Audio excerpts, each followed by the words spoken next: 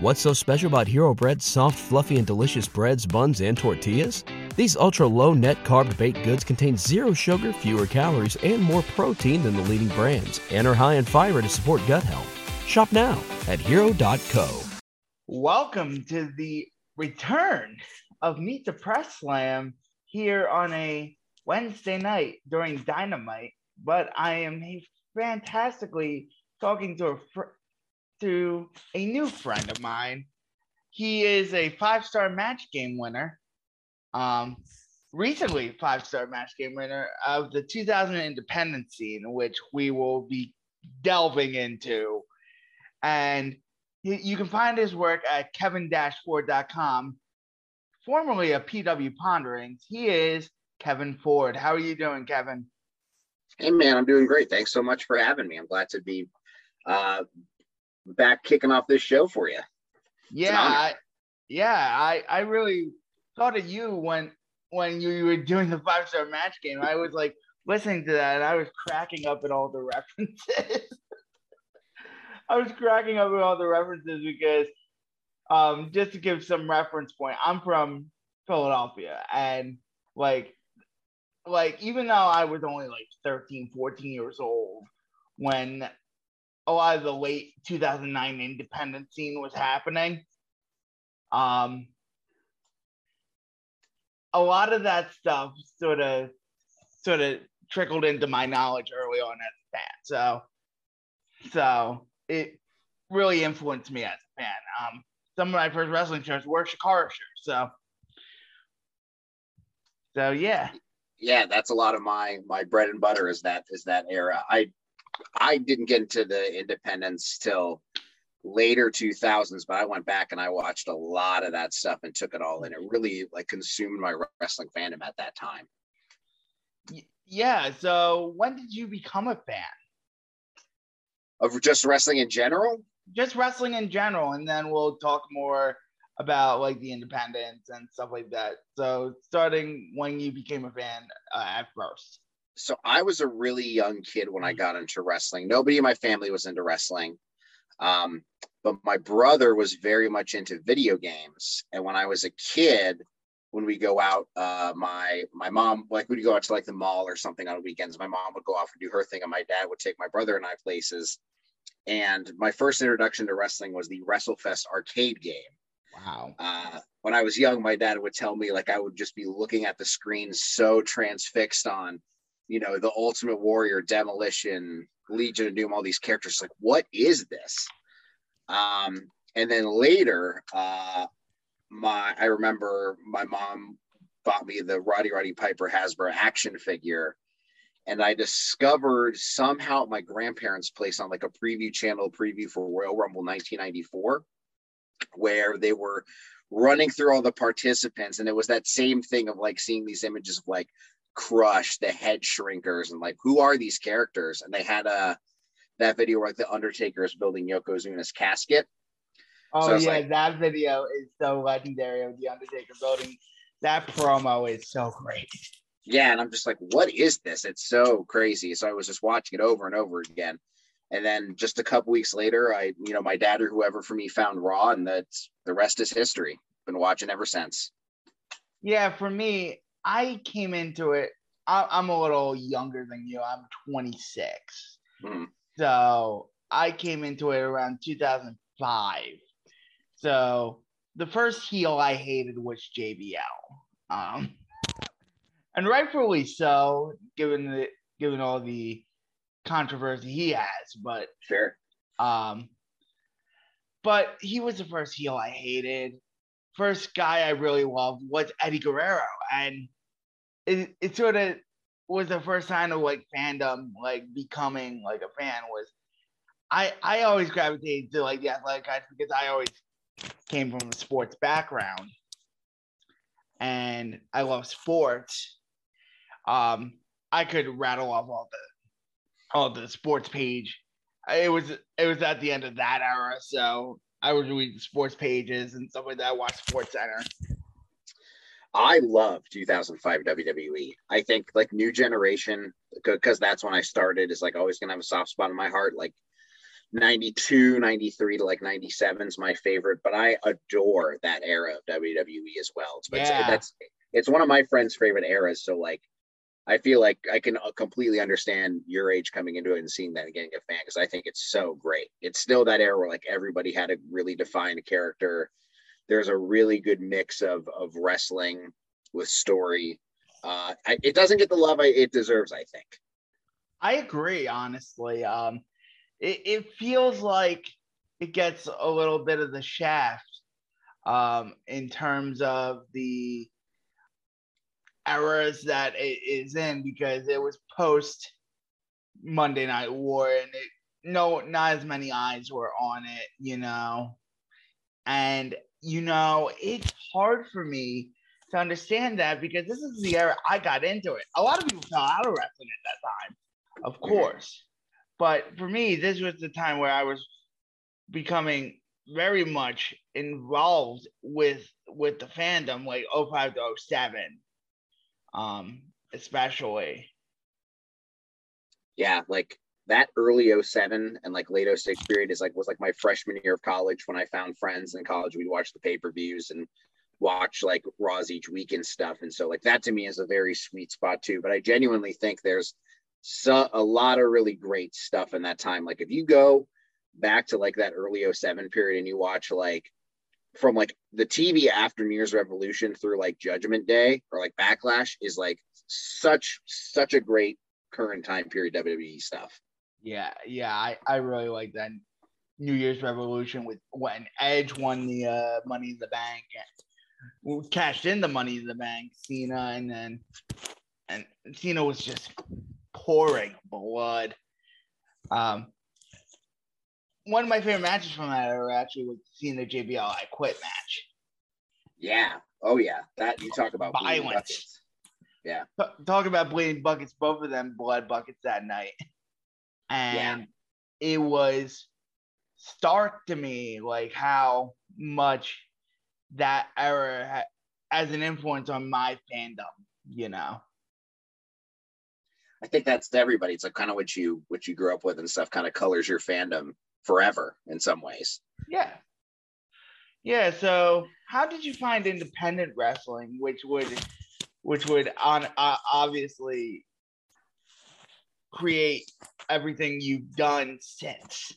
Yeah, I think the first time I really knew about it was I was so into wrestling figures when I was a kid, and I would go to like the wrestlingfigs.com message board and look at customs and stuff, and I would see people making customs of these wrestlers I never heard of. Samoa Joe, Reckless Youth, Low Key, like a Steve Corino, and I was like, I haven't seen him in years. What's he up to? And then the first moment I remember of significance someone posting about was Austin Aries winning the Ring of Honor world title. Because at that time, Samoa Joe had been champ for like 20 months, 21 months, whatever it was. And I was like, oh, that's interesting. And just kind of reading about it. And then at that time, Ring of Honor had put out a few of their first shows to like buy at retail, like your Suncoast Videos, Sam Goodies, Coconuts. And so I went and I found the first Ring of Honor show and bought it.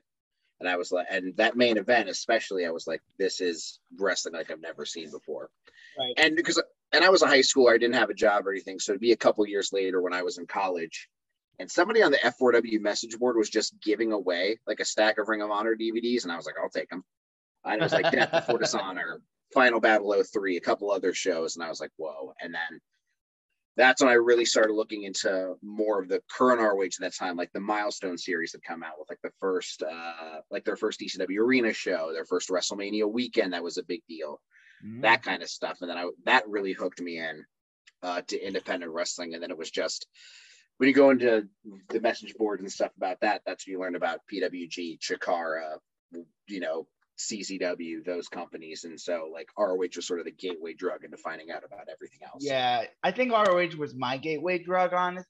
I think CCW was my gateway drug, to be completely honest, because I think every independent fan has that deathmatch phase where they're amazed by the deathmatch. Like, whoa, this is actually happening in a wrestling ring. I had it very early on. So my mom had a boyfriend at the age of like 14, like my parents got separated and stuff like that, so we don't need to go into that. But she had a boyfriend who introduced torrents into our house. Oh boy. So I crashed a couple computers downloading wrestling torrents, but I found Extreme Wrestling XWT at the time. And let's say I absorbed a lot of wrestling through torrenting at the time because I was just a 14-year-old kid. I was just a 14, 15-year-old kid. I didn't know that you could buy this stuff. And I didn't discuss it with anyone on the boards or anything like that. I just called into like this wrestling show called Wrestling Soup and Don Tony and Kevin Castle, and I've heard of the Declaration of Independence late stage too. So that was really my introduction to indie wrestling. So starting watching like CZW and Chikara and Ring of Honor early on was definitely an influence. And then the thing that influenced my Japanese watching was Misawa's death. And everybody saying Misawa was the greatest of all time. And I'm like, who the hell is Misawa? Misawa's death actually happened on my 21st birthday. So I remember that day very well. Coincidentally, there was a Ring of Honor show the day before Manassas, Virginia, which is like 10 minutes from my house. So I was there with some friends, midnight hit, celebrated. And I think it was like waking up the next morning and learning that Misawa was dead. And you're like, whoa, holy crap. Wow. And like they mentioned on that Ring of Honor show in New York City that night. And like I remember like hearing Chris Hero talk about it because he was in Noah, like he was in the building that night and hearing him talk about it and like, you know, it sticks in my memory so clearly that how vividly that was. And I'd really only known about Japanese wrestling through the guys I had seen in ROH at that time, Kenta, right. Marufuji, Morishima, Go Shiozaki. But that did get me to check out, like, I remember in 2009, especially, like, there was 2 matches Kenta and Katsuhiko Nakajima had that were incredible. Yeah. And I, of course, seen the Kobashi and, like, Misawa ROH matches, too. But, yeah, that's interesting that, like, that does happen, though. You hear the story or something like that, and you're like, what is this? And then you look into it, and that leads to one thing or another. Like, someone a few years ago had an article about how, like, a lot of wrestling today, like, some of the moves that we know of were innovated by, like, the All Japan women of the 90s. Right. And that's how I learned about Megumi Kudo and became a huge fan of hers and watched some of her stuff. And it almost was like that deathmatch thing, because there were a couple of them were like those exploding death matches and stuff, but you're like, something just about it being, you know, a smaller Japanese woman and a larger Japanese woman in that environment, you're like, whoa, this is insane. Can't keep your eyes off it. Oh, yeah. Yeah, those FMW exploding death matches, those things, you couldn't keep your eyes off it. Like early YouTube was the Wild Wild West. Yeah.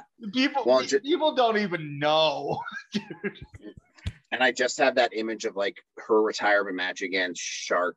Oh, I forget how to pronounce her last name. But, like, her students or whoever, like, covering her backstage filled with, like, water and stuff because she was burning, and, like, her speech and seeing Onita come in is like, that is stuff is such, like, burned into my brain because of, like, the music and the way it was shot. It's nuts to think about. Yeah.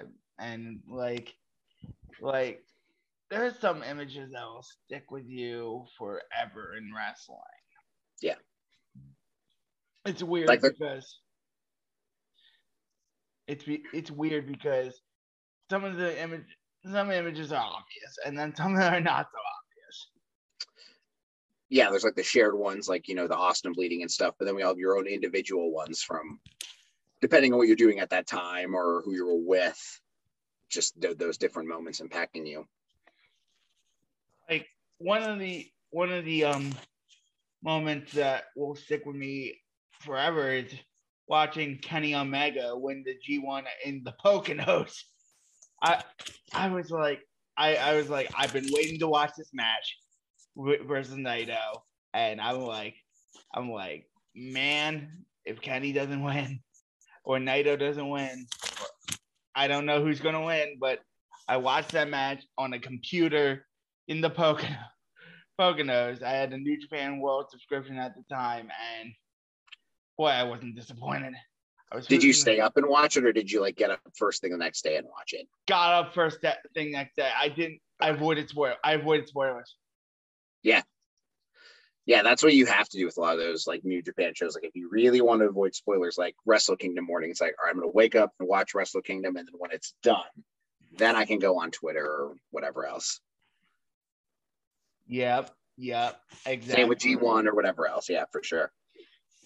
Yeah, and those G1, like the big turning point for me.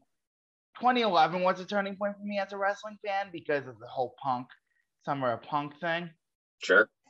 But also 2013, 2014 New Japan Pro Wrestling.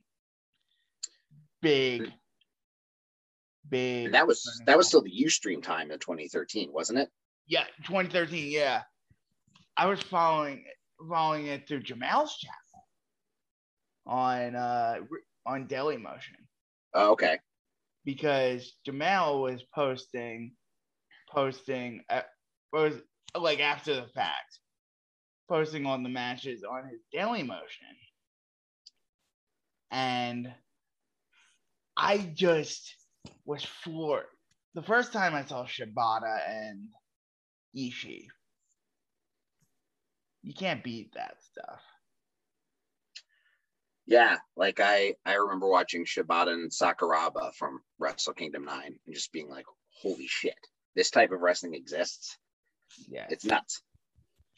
Yeah. But man, like you talk about, so like you talked about going through computers. I was terrified of doing torrents in college and stuff for that reason. So I was legitimately buying like all the Ring of Honor DVDs and stuff. And that eventually, like you have to make your choices of, okay, what am I going to watch or whatever else. But like those people who would upload stuff like today to like Dailymotion or like Billy or whatever these other websites are, like, man, you think about how there's a handful of people, even going back to like tape trading days, or the people who uploaded stuff to either torrents or these other websites and things. And it's like, yes, you're costing the company money, but how many of those people through word of mouth or other things really helped a lot of these promotions grow? So it's so interesting to think, like if that person or whoever decided not to upload this or put it or record it off their television and pass it around, it's like what events or what wrestlers or matches or whatever wouldn't be the stuff of legend they've grown into. Right. I agree with that wholeheartedly. I don't torrent anymore because I have the means to wrestle. I have the means to financially supplement my wrestling habit.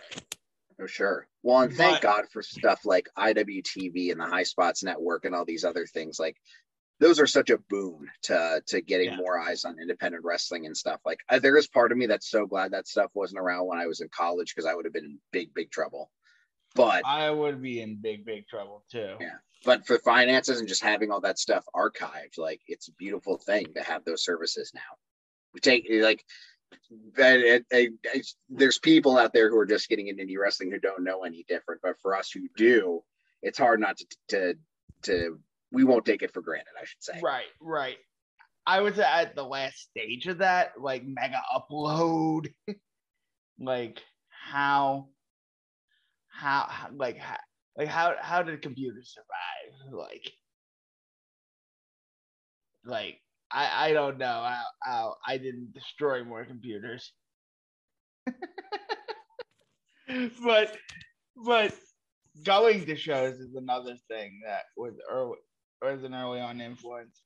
In high school, I went to a couple Chikara shows. Didn't really have a community to go with, so my dad took me. And my dad is not a wrestling fan. Mm-hmm. And so my first wrestling show, Chikara show I went to, but my first overall wrestling show I went to was a SmackDown in 2008 that I'm going to actually be talking about between the sheets. Nice. In a few months after the Great American Bash. But wow. But I went to King of Trios Night 3 2010. Okay. Yeah, I was there for that. The BDK one. Mm-hmm. Yep. I was there all 3 nights. That's interesting. So what did your dad think? Because I feel like Chikara is actually a really good company for non-wrestling fans, but I also think there's a certain personality that would go into it and either be like, what the heck is this? Or they would be more embracing of it. He's more like, what the heck is this? Okay. And it was more silly and more, especially Chikara at that time. Yeah. But the heat was there. It was a good final too, because it was Brutus Shaft and Colony.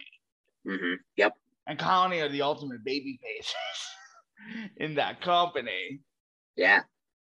Well, and BDK was just running roughshod at that time.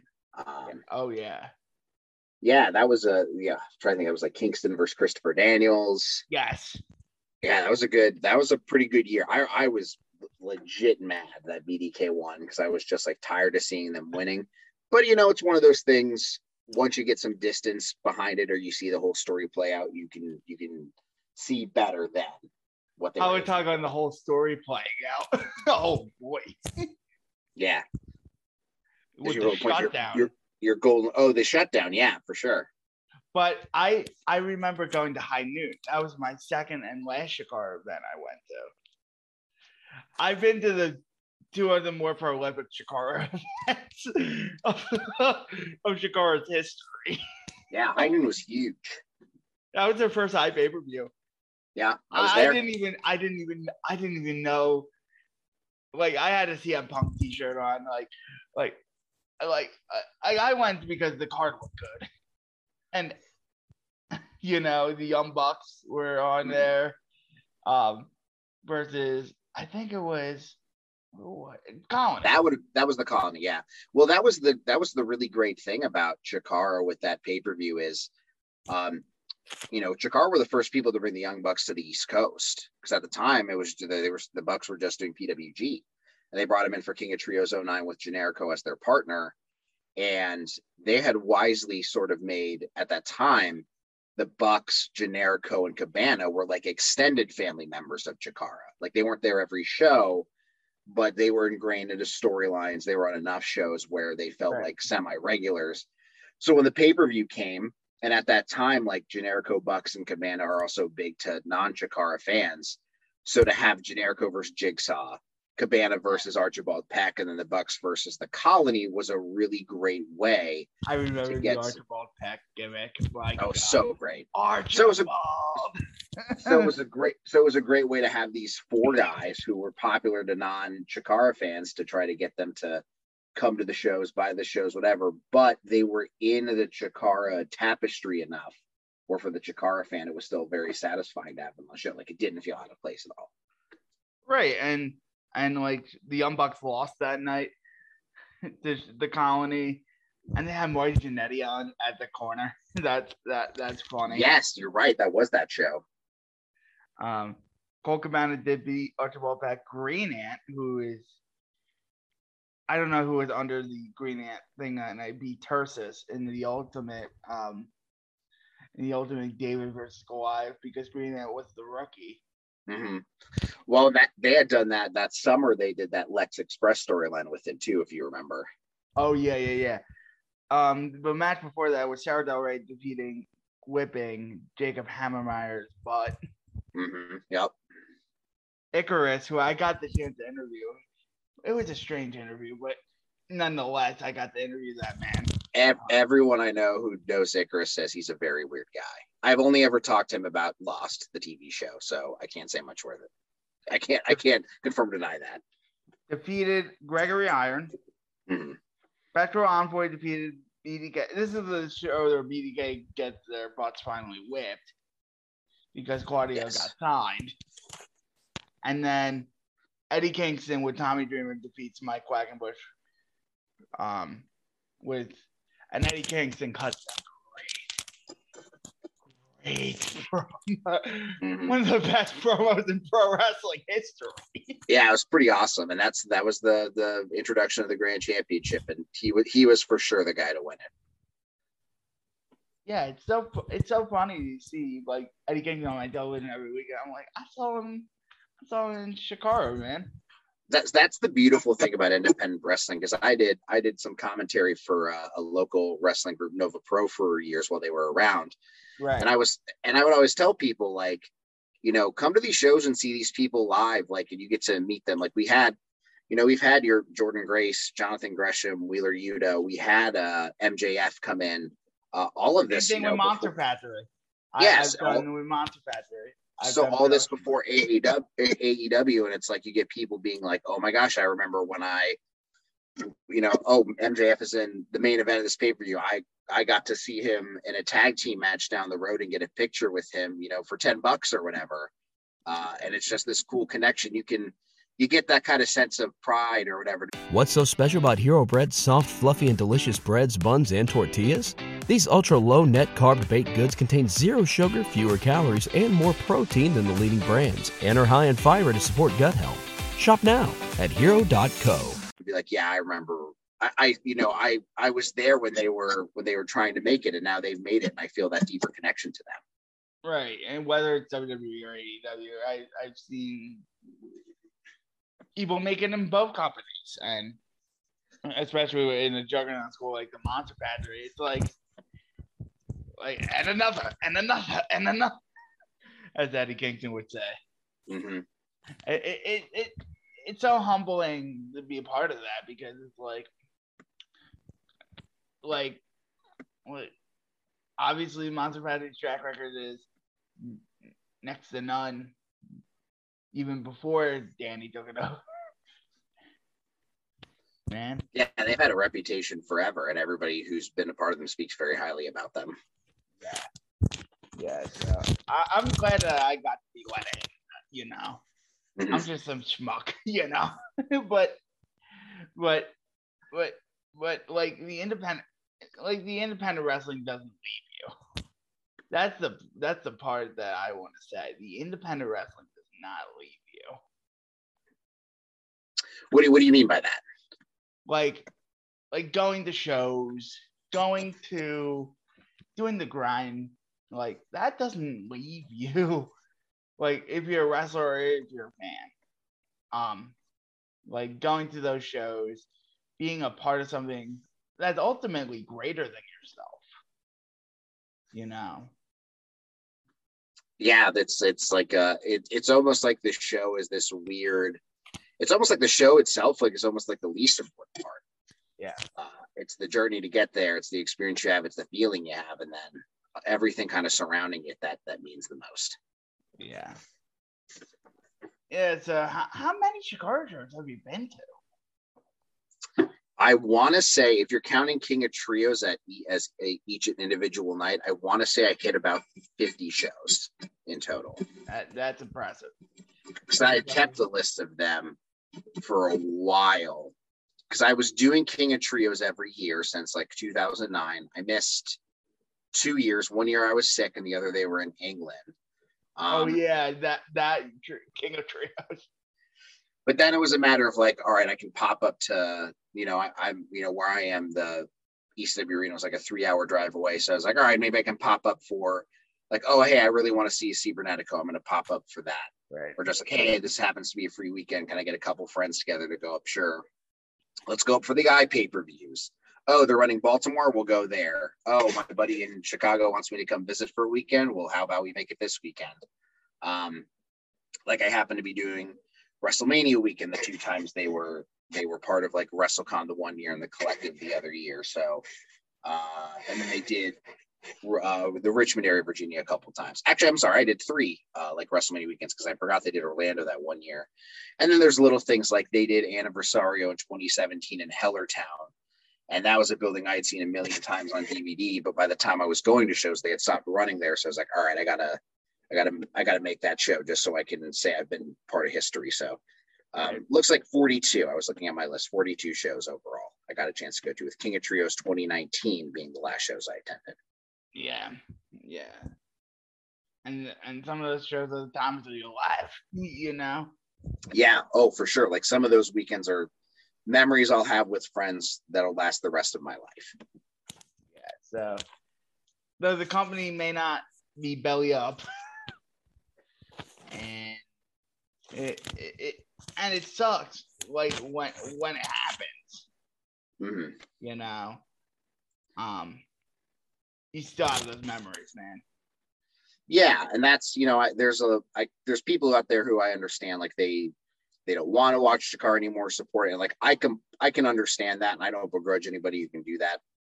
But my thing is like, you know, whether it's here or not, or whatever those reasons may be, like I'm not going to let that sour the positive memories I have or the good experience I have, and have that taken all away. So the fact that it's all there on IWTV, and I've still got my collection of DVDs just popping and remember those shows at that time. Like Chikara is a huge part of my fandom, and I would say the majority of my wrestling acquaintances I've met online, like that's my identity to them, is like the Chikara guy. Yeah. So that's something that I think will always be like associated with myself online, for better or worse, forever and ever. Right. Right. And for me, and I'm just it doesn't even matter what I am at this point in the wrestling community, because I've made so many good friends. I've talked to so many good people. I've gotten to talk to like your Alan Coonahans, I've gotten to talk to wrestlers. I've gotten to talk to some of the greatest pundits that have ever talked about wrestling, you know? And those are the memories I have, you know? I don't take that lightly. Right. And you think about, isn't it crazy to think like Alan lives in Ireland? You and him like would have never talked or ever had any reason to talk if it wasn't for pro wrestling. Right. Right. And Alan's just such the sweetest guy. He was the first guy I thought of because he's such the sweetest guy. And he had me on his Pro Wrestling Paradise, and he didn't have to do that. And I was like, oh, I feel like I'm the least named guest ever to be on a Pro Wrestling Paradise show, but hey, I got to be on a Pro Wrestling Paradise show. He was somebody who I had talked to him online a handful of times, and then I just so happened to run into him and his partner Sarah when at a couple DGUSA shows in Miami, because they happened to come in for that WrestleMania weekend, and I was there too. And this is like my Dragon Gate fandom was at a fever pitch, and he's a huge Dragon Gate fan too. So I said hello, and we got to sit with each other and experience that show together. And man, it's hard to believe that was 10 years ago now, but I'll remember that. I'll always remember like that Dragon Gate show, the USA show where El Generico returns as a surprise. That Alan was next to me when that happened, and how such a cool moment that was. Yeah, he's a great dude. Yeah, it's just, like I'm talking. They get talking to so many good people, and it's the people you meet that is the experience of wrestling all over. Like I've been to like about 50, not 50, but at least 30 Monster Factory shows, and at this point, I feel like they treat me like family, and you know, the guys know me and like treat me with dignity and respect, and that's the thing I look for in a community. Absolutely. I mean, that's the stuff that matters. That's what matters in just life. Right. Amen. Fuck wrestling. Yeah, not just wrestling, life, you know? Yeah, you know, and like, it's hard to believe. It's just hard to believe I've been a fan for coming up on 20 years. 2005, 2022. Yeah, close to it. I'm putting in those years, man. Yeah, we got that disease, if you want to call it that. Oh, we do got that disease. Big time. You're reviewing a lot of current wrestling. Yes, some. Yes, some. Oh, go ahead. So it is what it is. I have Dynamite on in the background. I love Dynamite. And like I love like how I don't think it's perfect, of course, but it re-energizes the feelings. Sure. Yeah, that's, that is something that I find very off-putting about a lot of wrestling with stuff, is like treating it like partisan politics or sports teams or whatever. Yeah. And it really to me, it's one of those games where like the only way I can win is just not participate. So that's why a lot of the stuff I've covered is like Ring of Honor. Like during the pandemic when they came back with the Pure tournament, I really dug that, and I hadn't really.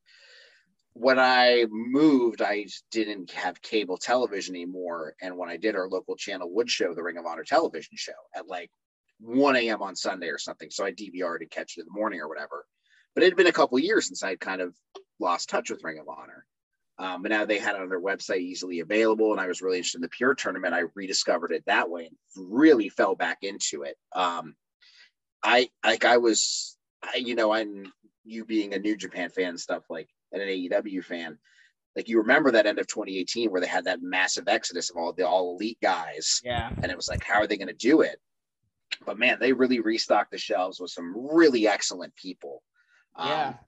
And it took some time, but it seems like they really started figuring things out. They finally, after all this time, got a really good women's division together. And then it went on hiatus, and we'll see what the future holds. But that was something that really recaptured my attention. The pandemic was that. And then sort of the same thing happened with New Japan, because they had their US branch at that time. And, they were making great leeway in the US. And then the pandemic happens, and they had to sort of, and out of that birth this TV show Strong, which at first was, close crowds and all that, but that introduced me to a lot of the LA Dojo people. And there was a lot of people that I'd become a fan of through the indies that were going through there, like your Brody Kings, your Greshams, your Yutas, those guys. And I really like the format of that too. Part of that, I think, for both of them too, is that like they're 1 hour shows once a week. So It doesn't ask a lot of your time. It doesn't take up a lot of it. So for me to follow that, it's easier than a 2 hour show plus a 1 hour show and then 2 YouTube shows on the side. I don't even watch YouTube shows or right. AEW. It's right. Well, and it's even if you're a big fan of the company, it's like, you have like, there's other things you're interested in. There's, you got to work, you got to sleep, you got other things in life that are just a priority. So you just have to make those decisions. And so for me, it was pretty easy to keep up with the 2 hours a week, plus a pay-per-view or special here and there. And that for me was like the current stuff I was digging the most. And it was something that was episodic, so reviewing it kind of made sense. And and it keeps kind of my writing skills sharp and things sharp like that. And on occasion, I can pop in a Ring of Honor compilation if I feel nostalgic and take care of that too, and have it housed in one place. Amen. That's what it's all about. That's what it's all about, man. Just keep on trucking, man. Yeah. And that was the other thing too, is like, I lost Chikara in the summer of 2022. So it's like, all right, well, what now? And after a few months, that's when Ring of Honor came in. So I was able to like give myself a little bit of a respite, get my head cleared, and then that kind of came along, and it was like, here's the thing to fill that void that suddenly had come in that I was not expecting. Yeah, it's just, you can't expect like things happen, and they happen for a reason, Yeah. And like you said, it's rolling with the punches. Exactly. And I feel like I've been rolling with punch for the past year, I've gone with wavering things in my fandom and stuff like that. I deleted the Twitter app for a month.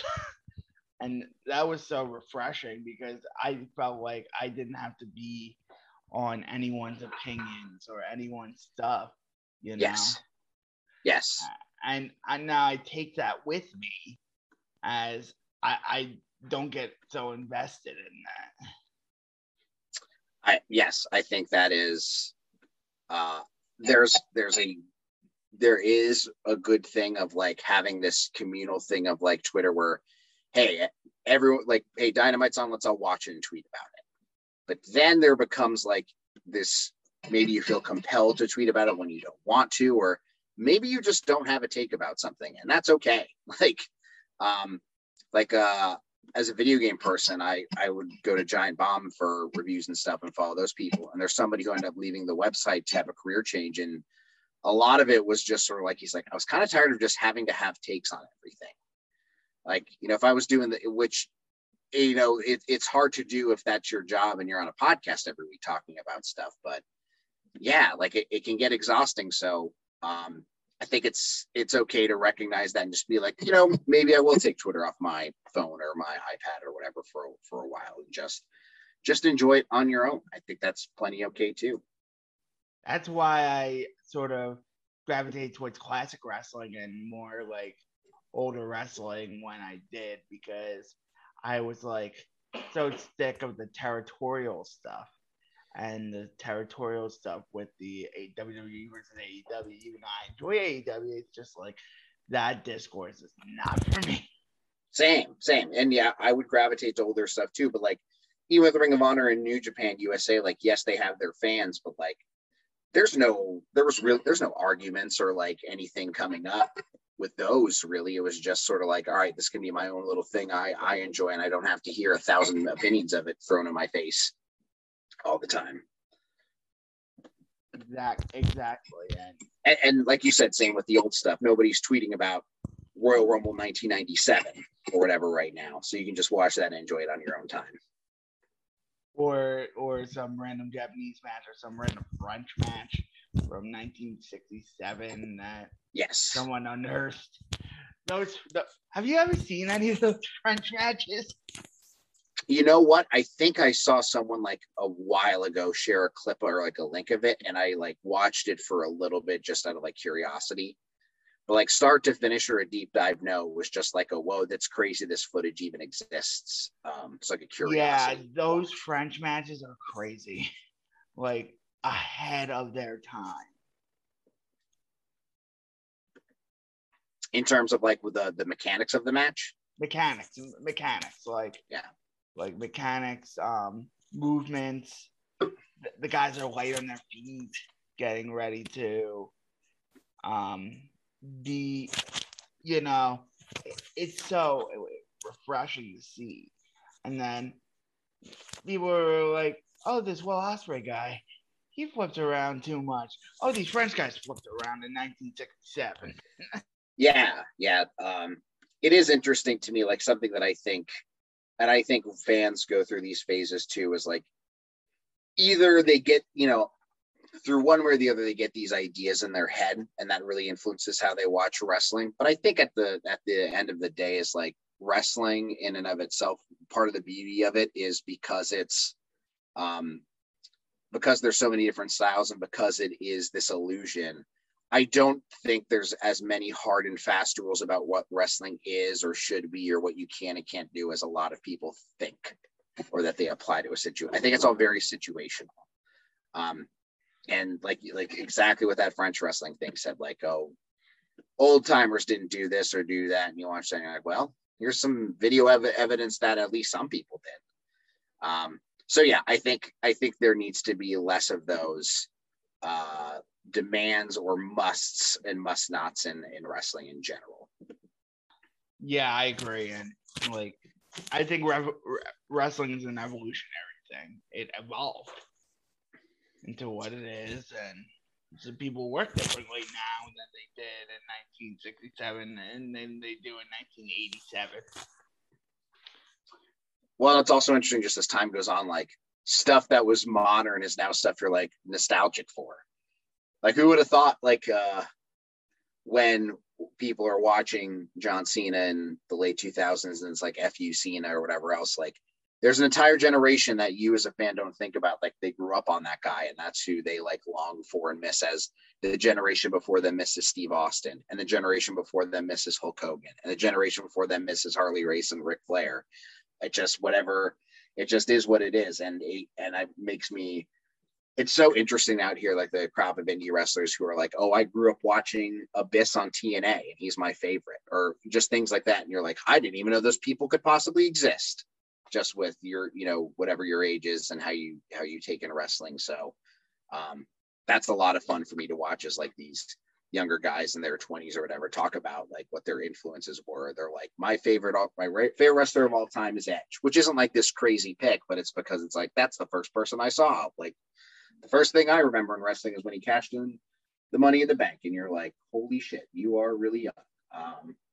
Yeah, so that's very fun to me to hear those influences, and just how, again, like stuff you're watching that's modern, you don't even conceive that it's going to be something that you're going to be nostalgic for at that time. And then years pass, and lo and behold, you become that way. Yeah, exactly.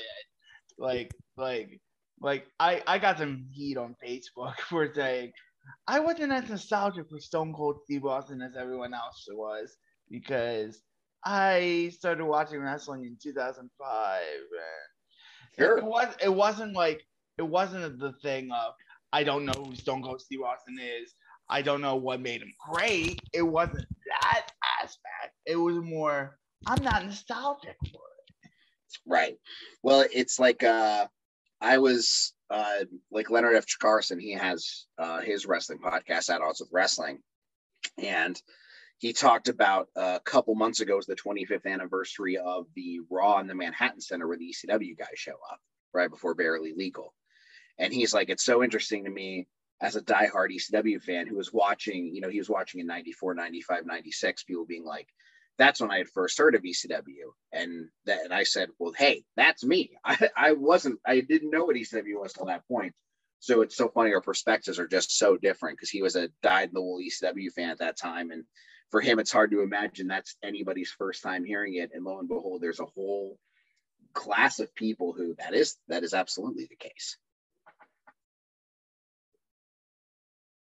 Exactly. And like, there's some people, even when we were talking about Japanese tapes, who were tape trading when Misawa Kawada was the thing. And then I come in and say, I watched Misawa when Misawa died. Yeah, totally. But hey, man, I feel like it doesn't, like there's that bad thing about indie wrestling too, people who are fans of the indies who like, and this is something I really like, my fandom, the reason I would do stuff like PW Ponderings, Jakar Special, why I do my thing now, is if I'm really enjoying something in wrestling, I want to be that person to share it and get more people on board with it. That's the reason why I do it. That's a big reason with Jakar when I did everything I did, was to help demystify and explain some of the harder aspects of it, to kind of take down that point of entry barrier. But then you have those fans who, like, there's people who are just now seeing Eddie Kingston for the first time in AEW. And they're like, this guy's promos are amazing, or this guy really connects with me, blah, blah. And you can get those people who have been like, well, where have you been for the past 15 years or whatever? 20 years. Right. Yeah. And I'm that guy, like, look, it doesn't matter if you were an Eddie Kingston fan when he came in 2002, or you're an Eddie Kingston fan in 2022 and you're seeing him for the first time. Everyone's welcome. Everyone's on board. Welcome to the club. That's my perspective on things. Yep, exactly. And the fact that people argue about it, and it's like, just why? Like, what does that achieve? I don't understand. I don't know. It's just a macho contest at that point. I guess it's this weird thing, and this happens with all sort of nerd cultures, is trying to be the smartest or the coolest or whatever, and it's awful. You'd think by this point we'd be over that shit. Oh yeah, and we're not, because we're insecure about our own cute coolness. yeah, that's unfortunately the case. But hey, we found the good people in wrestling, and you want to keep them close, and that's what you got to do. Just ignore the other people. All right. I think that's a good way to end. Honestly, your plugs. Not a whole lot. So like we were talking about, I review New Japan's USA branch and Ring of Honor over at kevinashford.com. But I do have some like plans kind of going in my head for maybe covering some more of that 2000s independent stuff at some point. Like we were talking about, some of modern wrestling irks me in some ways. So as part of me, it's like, I'm going to go back to my 2000s wrestling cocoon, just living there for a while, just in my world. But I also do podcasts about television shows over at entertherealworld.com. That's REEL. Myself and Jerome Cusan, who helped co-found Pro Wrestling Ponderings, we're doing that now. And yeah, we're going to be talking about Better Call Saul when it comes back soon, as well as Barry. So very excited about that. Ooh. And yeah. And so anytime I do new stuff, I always will post about it over on my Twitter at KFord13. So that's really the best place to follow me. When I got a new review, a new podcast, whatever, I'm going to post about it on my Twitter. KFord13. You can follow me on Twitter at DJDCooks. I was tweeting today about Clayton Kershaw. This is the first time I've been using Twitter since the month hiatus. Clayton Kershaw not getting a perfect game. And that, well, hey, you at least got baseball back, so could have been. You got baseball back. Yeah, so.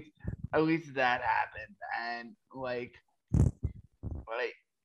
follow me for my internet and GM Great Match Pod for my Great Match Generator podcast. We review 4 great matches every week. Me and my friend, not every week. We try to record every week, and we know it's not possible. But every 2 weeks or so, me and Adam Yuri yak it up and watch some great matches. We're going to be up to episode number 20.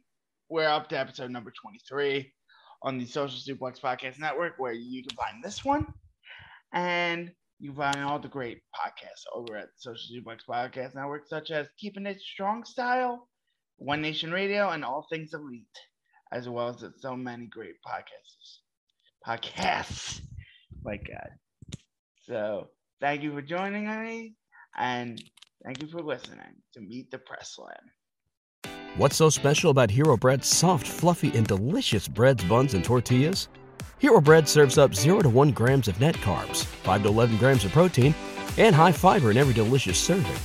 Made with natural ingredients, Hero Bread supports gut health, promotes weight management, and helps maintain blood sugar. Hero also drops other limited edition ultra-low net carb goodies like rich, flaky croissants and buttery brioche slider rolls. Head to hero.co to shop today.